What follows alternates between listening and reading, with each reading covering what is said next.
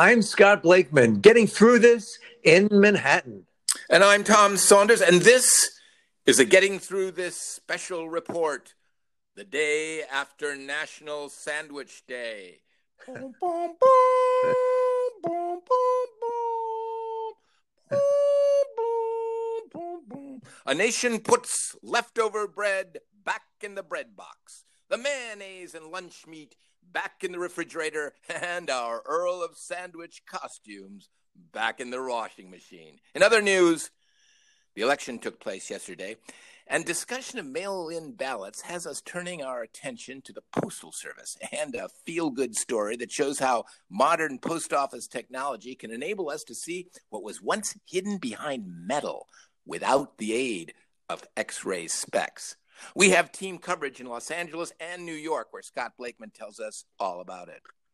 That's right, Tommy. The unfairly maligned Postal Service has embraced space-age technology with its informed delivery option, where images of the envelope of your upcoming mail are emailed to you so they appear in your inbox before your mailbox. That's right.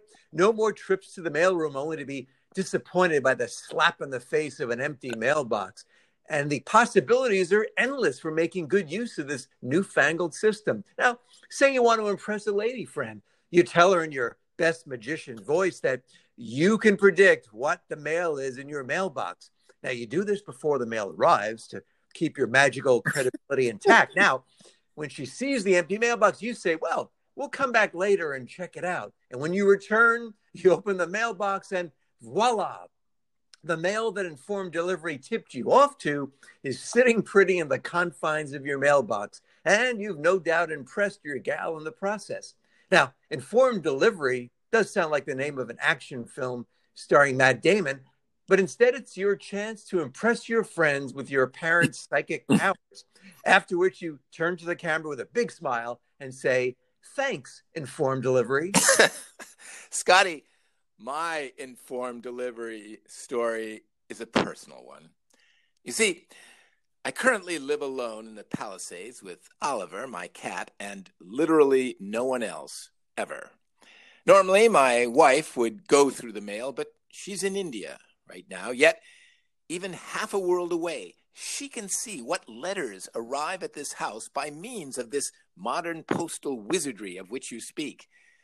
Informed delivery is a generic sounding name for a dazzlingly futuristic electronic system involving computers and satellite communication, all making possible for my wife, who could not be further away without leaving the planet, to be certain that I paid the ADT bill. You see, Scotty, to understand why informed delivery is a modern miracle, you must remember we still receive bills and important notices delivered by hardworking postal employees. And in spite of this fact, well, there's no nice way to say this, Scotty, so I'll just blurt it out. I'm lazy, monstrously lazy, when it comes to opening mail. So I'm grateful for informed delivery, grateful in ways I can never know, or if I were to learn, I could never fully appreciate. Thus, I'm doubly flawed. I'm poor at reading my own mail and even worse at appreciating a new system that helps fix the problem.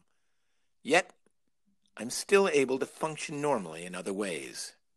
Well, you know, Tommy, some might accuse informed delivery of being Big Brother, knowing what mail you're receiving.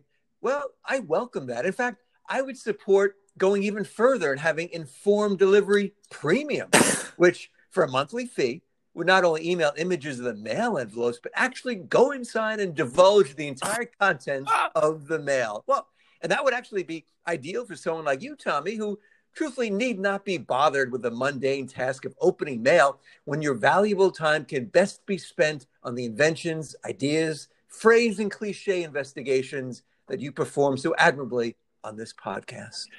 Scotty, I can only dream of a day when a pleasant, robotic, female-sounding voice simply recites what the contents of my mail and in cases of unnecessary mail just simply says junk and throws it out robotically. Exactly, with a dismissive voice too. Yeah. He's on your side going like, who needs that? Oh yeah, another Valpak thing with coupons that you'll never use, and they know you, and they know what your attitude is. That's perfect. That they actually have that the artificial intelligence would be able to produce a voice that's sarcastic about mail that is super unnecessary. Oh gosh, I mean, and I get so much of that.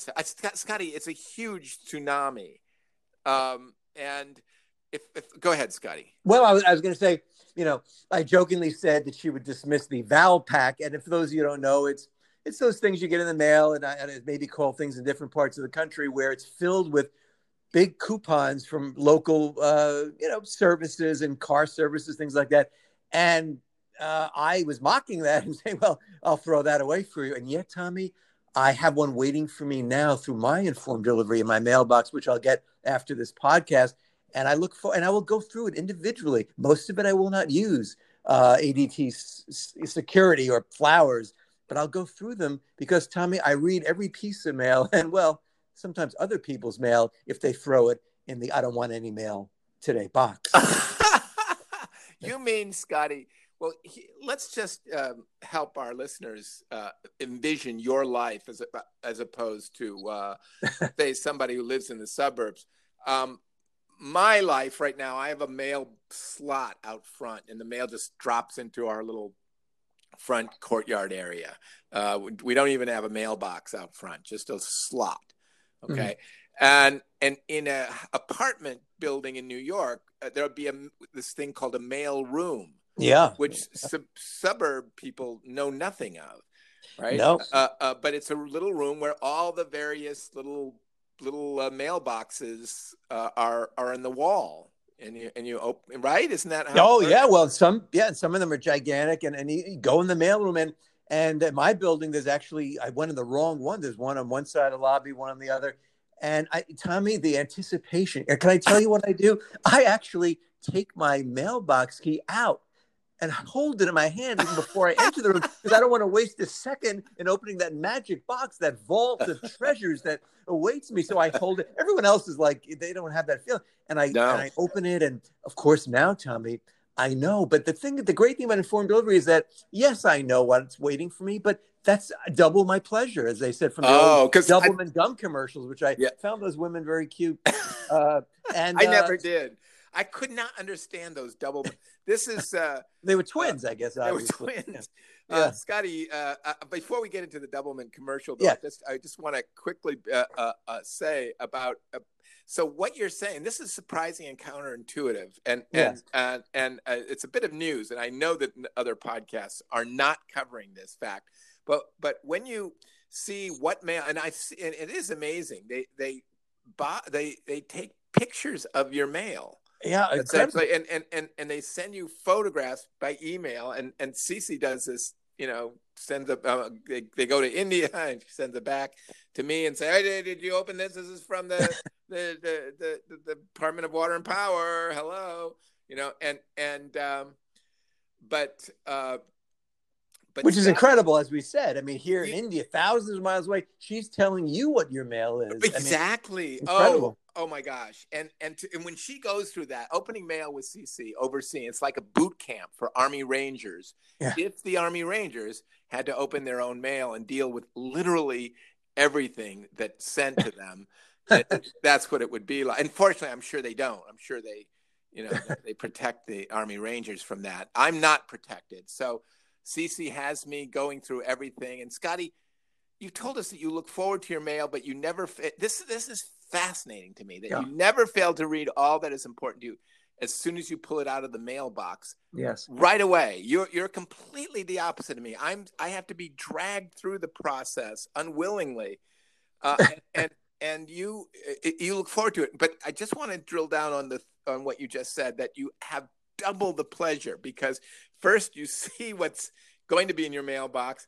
You don't think that that's a spoiler alert kind of a thing? Well, it's a good point, because I did issue a forward delivery initially. I heard about our friend Betsy Cadell, told me about it. For some reason, I just wasn't, hey, it's not for a guy like me. I'm there every day. I'm in the trenches. I'm ready. I wait for when I see the mailman, I go, it's coming. So I was never one to be, well, maybe I'll check this one out. So maybe you would say I didn't need it, but no, it's to me, it's double the pleasure because I see, I'm going to get that reduced fare Metro card for Subway today. Wow, I can't wait to get that. And It's then not you, like, yeah, and then I go down and I see it, and it and then I really bring is it up. there. It's It's in your. there. So that's, I because it got could be, I think I I see see it. it, it doesn't show up. Yeah. That could be, but so it's there. So it's two great things. And then I don't open it in the mailroom. I don't do that. I come up and then I open up and there it is. So it's really three. It's three pleasures, Tommy.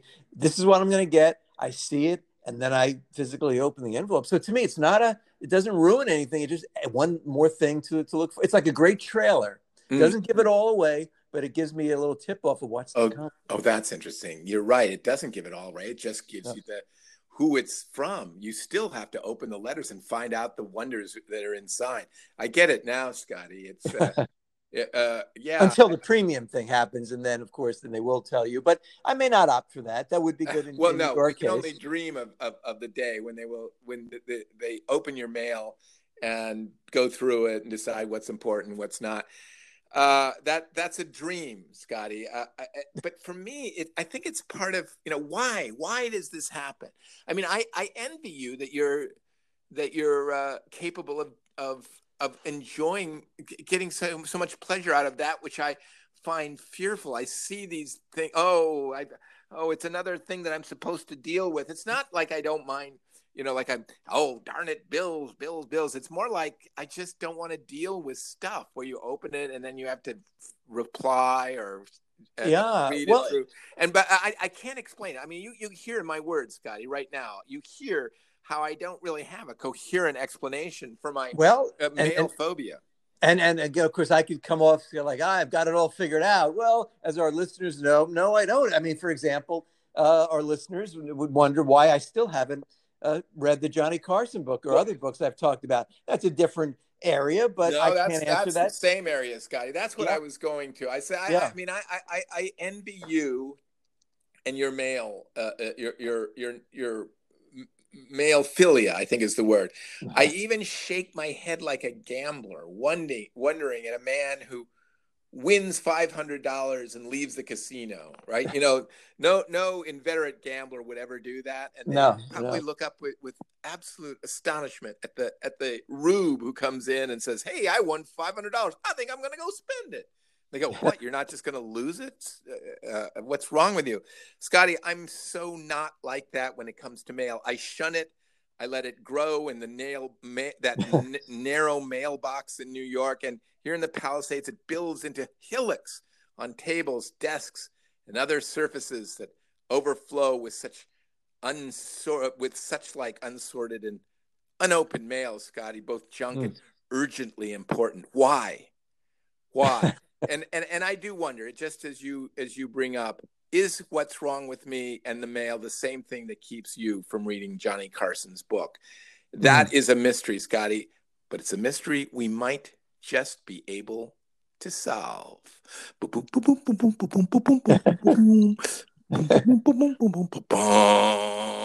Scotty, and there's another mystery too. Whatever happened to X-ray specs? Do they work? Well, I think we need to really drill down on that. I mean, they were just fun to see. I never got that far. I would see them. You in the back of comic books. Yeah. And then has anybody discussed these? Also, I would worry that the X-rays would hurt our eyeballs. Well, yes, that would be my first concern because you don't want to be wearing X-rays. The doctor and dentist steps out of the room when they give X-rays. So the dentist always did. So, doctors do too. Doctors. Yeah. Well, the X-ray technician, actually, the doctor. Right. They flee. They flee and they get out of there, which is sort of the one thing we put up with. Like, okay, you're running out of the room, and I'm the one. So that's a question that, but as a patient, we don't ask too many questions. But yeah, I don't know about the X-ray specs. I do know, Tommy, that as you said, what's the issue that you don't open mail? I don't open the Johnny Carson book. I don't really have the answer, but I will say, Tommy, and this is what I will say, that if you start to read your mail, and if I pick up that Johnny Carson book, well, I think you and I in the world will be much better for it. The fantastic book And yes, mail. We should make a newsreel out of it, Tommy. That'll do the trick, with a 1949 newsreel announcer talking about mail. And maybe that's what you need, and that's what I need, a newsreel about reading books. Well, Scotty, in other words, what you're saying is that if we can somehow capture the energy of a 1940s newsreel about the giant effort to get Scott Blakeman to read the Johnny Carson book he was gifted many, many years ago. How many years ago was it? It's probably 7 or 8. 8 years ago. Yeah. It still lies unread, even though Johnny Carson was a hero to Scott Blakeman. Yes, and he would love the book. Well, page 62. And it's written by Johnny Carson's lawyer, the bombastic Bushkin. And it's very inside. And boy, do you really get another side of Johnny Carson that you never were aware of. However, the book remains unread, much like the tsunami. And I know I've used that word twice, but I don't know another word. A tidal wave. Hillocks you used. I wonder what that word meant. Earlier on, you referred to a hillocks. Oh, hillocks. This reporter has never heard that word. I was so excited to be able to use that word. I believe that they're small hills, but I'm actually going on my own interpretation of the words, because I believe it's a word that used to be used in early florid written erotic literature. Scott. Well, they had some very good words. Hillocks, the smooth hillocks. You can just imagine. But to me, I needed a word to indicate that do you know what it's like when you have a stack of mail just on tables, just flowing off onto the floor? Well, I guess I could say, Tommy, I don't know, except when I returned from holiday, and then it's doubly amazing exciting, where the doorman or whoever would wrap up the mail in rubber bands, the postal man would, because there's so many of it. And I get a lot of magazines, Tommy, much of it for free. So again, I love it. But again, I get back to this. What you need and what I need is this: a 1940s newsreel. The Postal Service. These men and women, neither rain nor sleet nor snow will stop them from the appointed run. And that will inspire me to. It will inspire you to go, letters. You know what? I'd like to look at that mail. And then additionally, a book about, reading. A book can open up your mind to a world of possibility. Even books about late night talk show hosts. I mean, they didn't have that in those days, but something along those lines. But as we know, we can apply the 1940s newsreel voice to modern situations. Yes, the iPhone, that wonder that you can fit in your hand. It's a window to the universe. We can definitely a computer to modern things. But I want to drill down on something that you said, Scotty, that really intrigued me. And I'm just going to say that I hope I got it right. I believe what you announced, and this again, stop the presses. Nobody else is covering this, but you said that if I were to pick up my mail and you were to pick up the Johnny Carson book, you and I and the world, Scotty, would be better for it.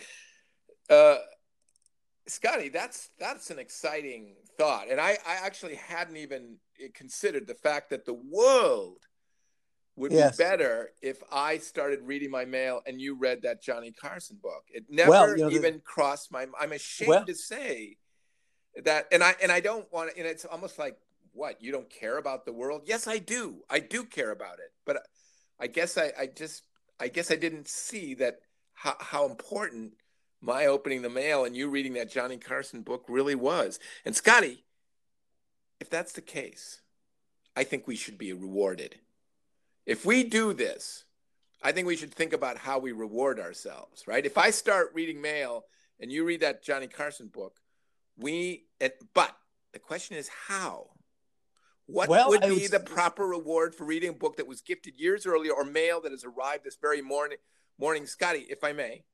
Yes. Given the drama of the challenge and the struggle to overcome it, I suggest, Scotty, a Zoom party where guests dress up in ties and tails or full-length ball gowns, Scotty. Oh, well, I think that's so. And that, Tommy, by the way, 3 weeks from now in the Times, formal Zoom parties. I've not seen it yet. I'm sure give it 3 weeks because it's the Times. that's going to be in the Thursday styles section or the Sunday styles. That's going to be the thing. I mean, I've not seen anywhere else. That's the way to go because everybody's so tired of this sweatpants thing that we've talked about many times. So yes, I think that's the way to go. But the reason why I bring up the world, let me just say, I don't think I would have connected your not reading the mail, my not reading books to the world before the podcast.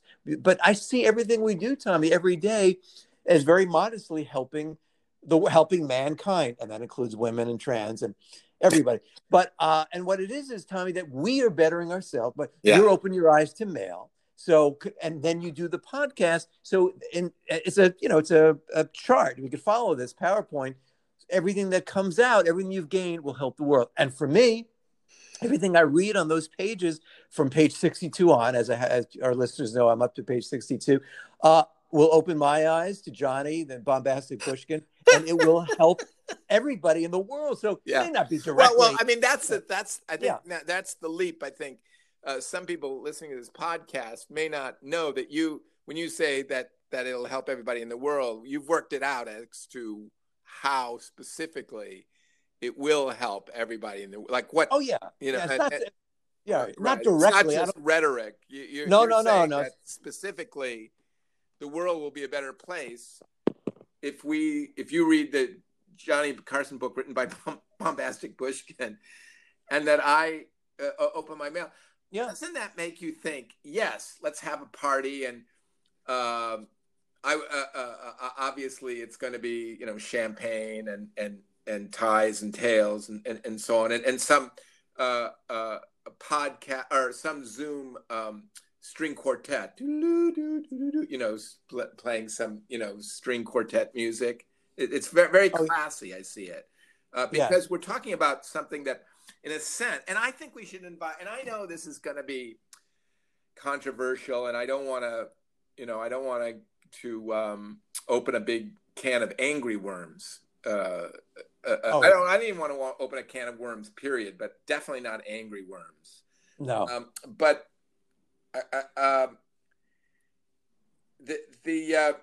it just seems to me that if we do this this big bash, let's say this Zoom party, why wouldn't we invite some people from the Nobel Committee? And I know I know what you're going to say. You're going to say that's playing fast and loose with Nobel Prize rules. But why couldn't we just invite them? I don't see there's anything wrong with inviting them to our Zoom party. So you're on board with that? Yeah, I know. And I've said many times, the last thing I would ever recommend would be unfairly influencing the vote that way. And I believe in the Nobel process and all that. You really do. But we have, as we've said many times in the show, we want to befriend the Princess of Norway, all the wonderful people in Oslo. In fact, I was even listening to Oslo Radio the other day. Oh my God! App now, Radio Garden from Amsterdam, and you can literally move the app to any spot of the world on the map.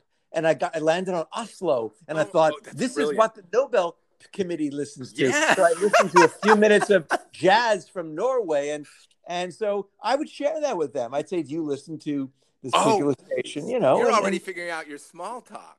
Yeah, it's a little bit. Yeah. And but again, in no way is it like, here's a 5, buy a pretty dress, honey, and then we'll get a Nobel Prize. No, there's nothing like that. It's like, we like these people. If down the road they say, oh, we love you to win the Nobel Prize, that's fine, but it's certainly not influence peddling or anything like that. That was my fear, and that's the kind of thing that keeps me up at night. That we'll win the Nobel Prize, and then somebody will tap us on the while we're everybody's giving us their congratulations, and some guy with some gumshoe taps us on the shoulder. Hey, buddy, did you have a party recently? And we go, yeah, maybe. Why? Did you invite some Nobel Prize? And then, it's a huge scandal. That's my nightmare scenario. You get, because it would kind of spoil the fun of winning a Nobel Prize if somebody, brings up the Zoom party. More than kind of, Tommy, because we put that up on a pedestal, literally one that we can reach, but still it's on a pedestal. I think the thing is, we want to be friends with them so much. Yeah. We want to be friends with Joe and Kamala. We spoke about that earlier on, before they are on the verge of hopefully winning. We just liked them and wanted to be friends. So well, I we think need that's to what get we need to be separates us. friends with them quickly before they get. Well, we put it out there, You know. right in the beginning, so we're not Johnny come lately. That's Like, what I well, want. let's see if That's the exactly. That's I don't yeah, want that Johnny come lately yeah, imprimatur on us, because if we can just get friends with them before they become, they say the oath of office. That's the key, because then we can say, well, we were friends with them before they were president and vice president. right. And we even did it even Right. before the announcement. Hopefully tonight that they will be our new president, Well, vice president. so you're hopeful that they'll listen to this podcast and then just become our new friends. Is that? Well, I hope that they listened to the initial one. I could see maybe they didn't, but right now they're probably nervous because they're waiting like the rest of us. They're probably As we not take thinking this, about our podcast. yeah, we're talking Wednesday night around 7 p.m. Eastern time. They don't know, so they don't want to just watch CNN. They'd rather hear us talking about the things we're talking about. Yes. So that's what I'm hoping for. And they may not get back to us right away because, you have to make speeches and all that. But we just want to be friends with Joe and Kamala. We want to be friends with the Nobel people, not to give us. We don't want to be Secretary of the Treasury or Secretary of Commerce. No. We just want to be friends with them. Right. And the same token, we don't want demanding the Nobel Prize. We like to invite them to your wonderful idea of a formal Zoom party. And if that leads to a Nobel Prize, fine. But we're not bending any rules. Exactly. I would invite the Nobel Prize people just because I think they'd be fun to have at a party. Exactly. That's my only interest in inviting them to our Zoom party, to celebrate the fact that I'm now reading Mail and you are currently reading the Johnny Carson book written by Bombastic Bushkin. Yeah. Well, we certainly should throw a party for it, and I totally agree. Of course we're going to throw a party for it, but I mean, it's just a question of who's on the guest list. Yeah, and it should be very formal, and there will be witty banter as befitting any party we would have. I forgot about that. We got to bone up on our witty banter. By the way, boning up, I don't know about that term, Scotty. Are you a fan of the? I never. No. No, I probably have used it carelessly, maybe, but I don't find it. Yeah, the bones. I mean, bones. Yeah, I don't find that a comfortable thing. No, and especially, I'm glad it's not. Probably originally it was human boning up, which I think is really like human bones. You don't want, I'm glad that they shortened the expression to just boning up. Yeah, right. Sort of like, I mean, yeah, I don't, and I'm not negating the need for bones. Believe me, I'm the last. No. That's but really, that's what you feel like. You've never spoken out against bones. No, I want the full complement of bones for me and everyone. But the thing is, I mean, when you say I'm boning up for this, like preparing, like why that's a cliche we need to really examine, because I don't see how, how did that get where it's gotten today? That's my question. What on earth? How does that work? And these cliches, they've just been going through life. We've been saying them mindlessly. And it makes no sense. Boning up. How does that mean? Why not just say study? You know what it is? People get tired of saying the word studying. Yeah. They just and all they came up with was boning up. And I can't. Is it archaeology? Is finding other bones? Right. I don't see where I don't even see a hint where that would have come from. So as we've done over these many shows, Tommy, we applaud the cliches that work. We cherish them, really. But the ones that are just out there by sheer laziness and people not calling attention to them the way we call attention to it, I think they need to go, or I don't see the point. And just actually replaced with better cliches. And honestly, I don't have an idea of a better cliche or a better term, a better new term for boning up, right? For studying, right? It's studying. Bone up on your history. You study something. You study for something, or I don't know why.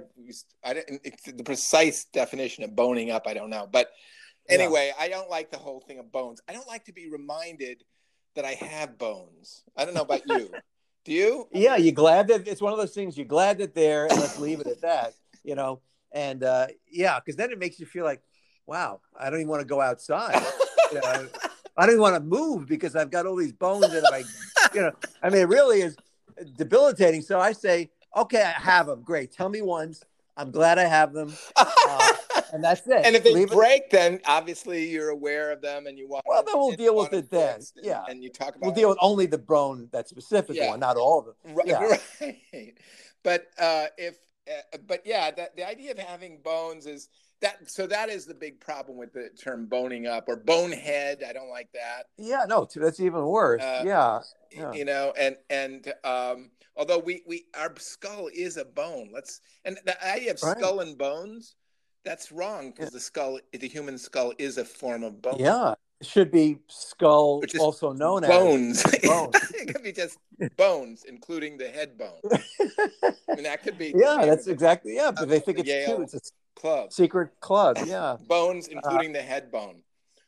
that's true. And head, yeah, bonehead is just a description. Yeah. It's not a, yes, there's a It's bone not there. really an insult. If you didn't have a bone, your head would be like an inflated a balloon, a deflated balloon, Yeah, a that would be deflated balloon. something. That's what it would be like. It'd just be this like a deflated basketball. You wouldn't want that. Am I right, No, so Scotty? actually, yeah, so it's a compliment Yeah. to bonehead because yeah, you got it all together. It's a So real compliment. Yeah. yeah, I think You what we're got a saying, skull. It Tommy, means is you got a skull and your head isn't just like a deflated yeah. basketball. Well, I think what you're saying is a real deficiency in our study of bone-related cliches, and Yeah. I, for one, and maybe I'm being rash here, but I'd say good riddance. They don't really help. They don't make you feel good. Maybe they have to be phased out. I understand that. You don't want to just all of a sudden, it's over and you can't use it. But I'd like to see it phased out by 2025. Wow, that's soon. Yeah. That's Well, in cliche time it is, but I feel it's so unnecessary. Let's speed up the process. Yeah. I mean, it's going to have to be engineered out, and we'll have to have observers that go around and actually monitor people's speech. That's going to be, and I think these people, it would be a great job for somebody just out of college who want to be a cliche observer to make sure that these cliches really do go the way of the dodo bird. Well, exactly. And I think cliche observers are the job of the future, and that's going to be the new growth industry. Well, because obviously no one's been observing them for centuries. We need more than you and I to thousands and hundreds of thousands. I mean, it'll be a full employment type of a thing because you just will need so many people out there going to parties, going to anywhere where people are talking with each other, and anywhere where people use cliches. And writing down and finding out, monitoring, are these cliches? I mean, do people still say, "Oh, you bonehead," or "I'm boning up on this or that"? I mean, those are the today's examples, but there's so many other cliches that we've come up with. And then there's the question of, well, do we want to tell people what to say and what not to say? And I don't think that's what you're saying, Scotty. I think no. And again, there's also the question, and you're a cliche, monitor, but you're at a party, so you don't announce it. You're not like a narc, that whole thing. Yeah. So you're just blending in, having a good time. And then the question is, what if you really had great conversations with people, but you've got to go back home and write it up, and that's your job. And that's the dilemma of the cliche monitor. I mean, and you lose friends that way. You do lose friends that way, yeah. But you have a higher calling, and it's a more important job. And eventually, your only friends are other cliche monitors because they're the only people who really get your life, Yeah. Well, also, I'm thinking for these times, they could also double as contact tracers too, just to have that. Oh, that's interesting. Yeah, I mean, just for now, for these next few months, and hopefully it's like those guys who drive for Lyft and Uber. Yeah, Well, or local car service too. Some of them. Yeah. Well, see what I mean. But we've created a new job time, which could really. So we help the economy hugely, Scotty, hugely, because we're talking about hundreds and hundreds of thousands of people who are going to be both cliche monitors and, as you say, doubling up and being, contract. Yeah, well, because they'll be out there. Content. So, double. And again, hopefully only for a short while, that part of it. Although the cliche monitoring part is forever. Well, so, hopefully, eventually we won't have any more bad cliches. But the key, we'll have to go into, a lot of people are going to be wondering, okay, what if you get reported for a cliche, for saying, I have to bone up on something? What happens to? That's obviously a topic for another podcast episode. Yeah, and this isn't a criminal, But we do criminal want kind to of thing. educate. It's This is to not a help criminal. people. We don't want to No, no, fill the no. prisons up with people. Exactly. No, nothing like that. Just to help people. To or point even things jails, Scotty, or even reform schools. Nothing. Yeah. No. Or no. even public service. Doing public service. Well, No maybe community public service. No, it's just pointing things out, and I think and helping, and hopefully there'll be a better training, Scotty. Well, cliche camps. We hate to.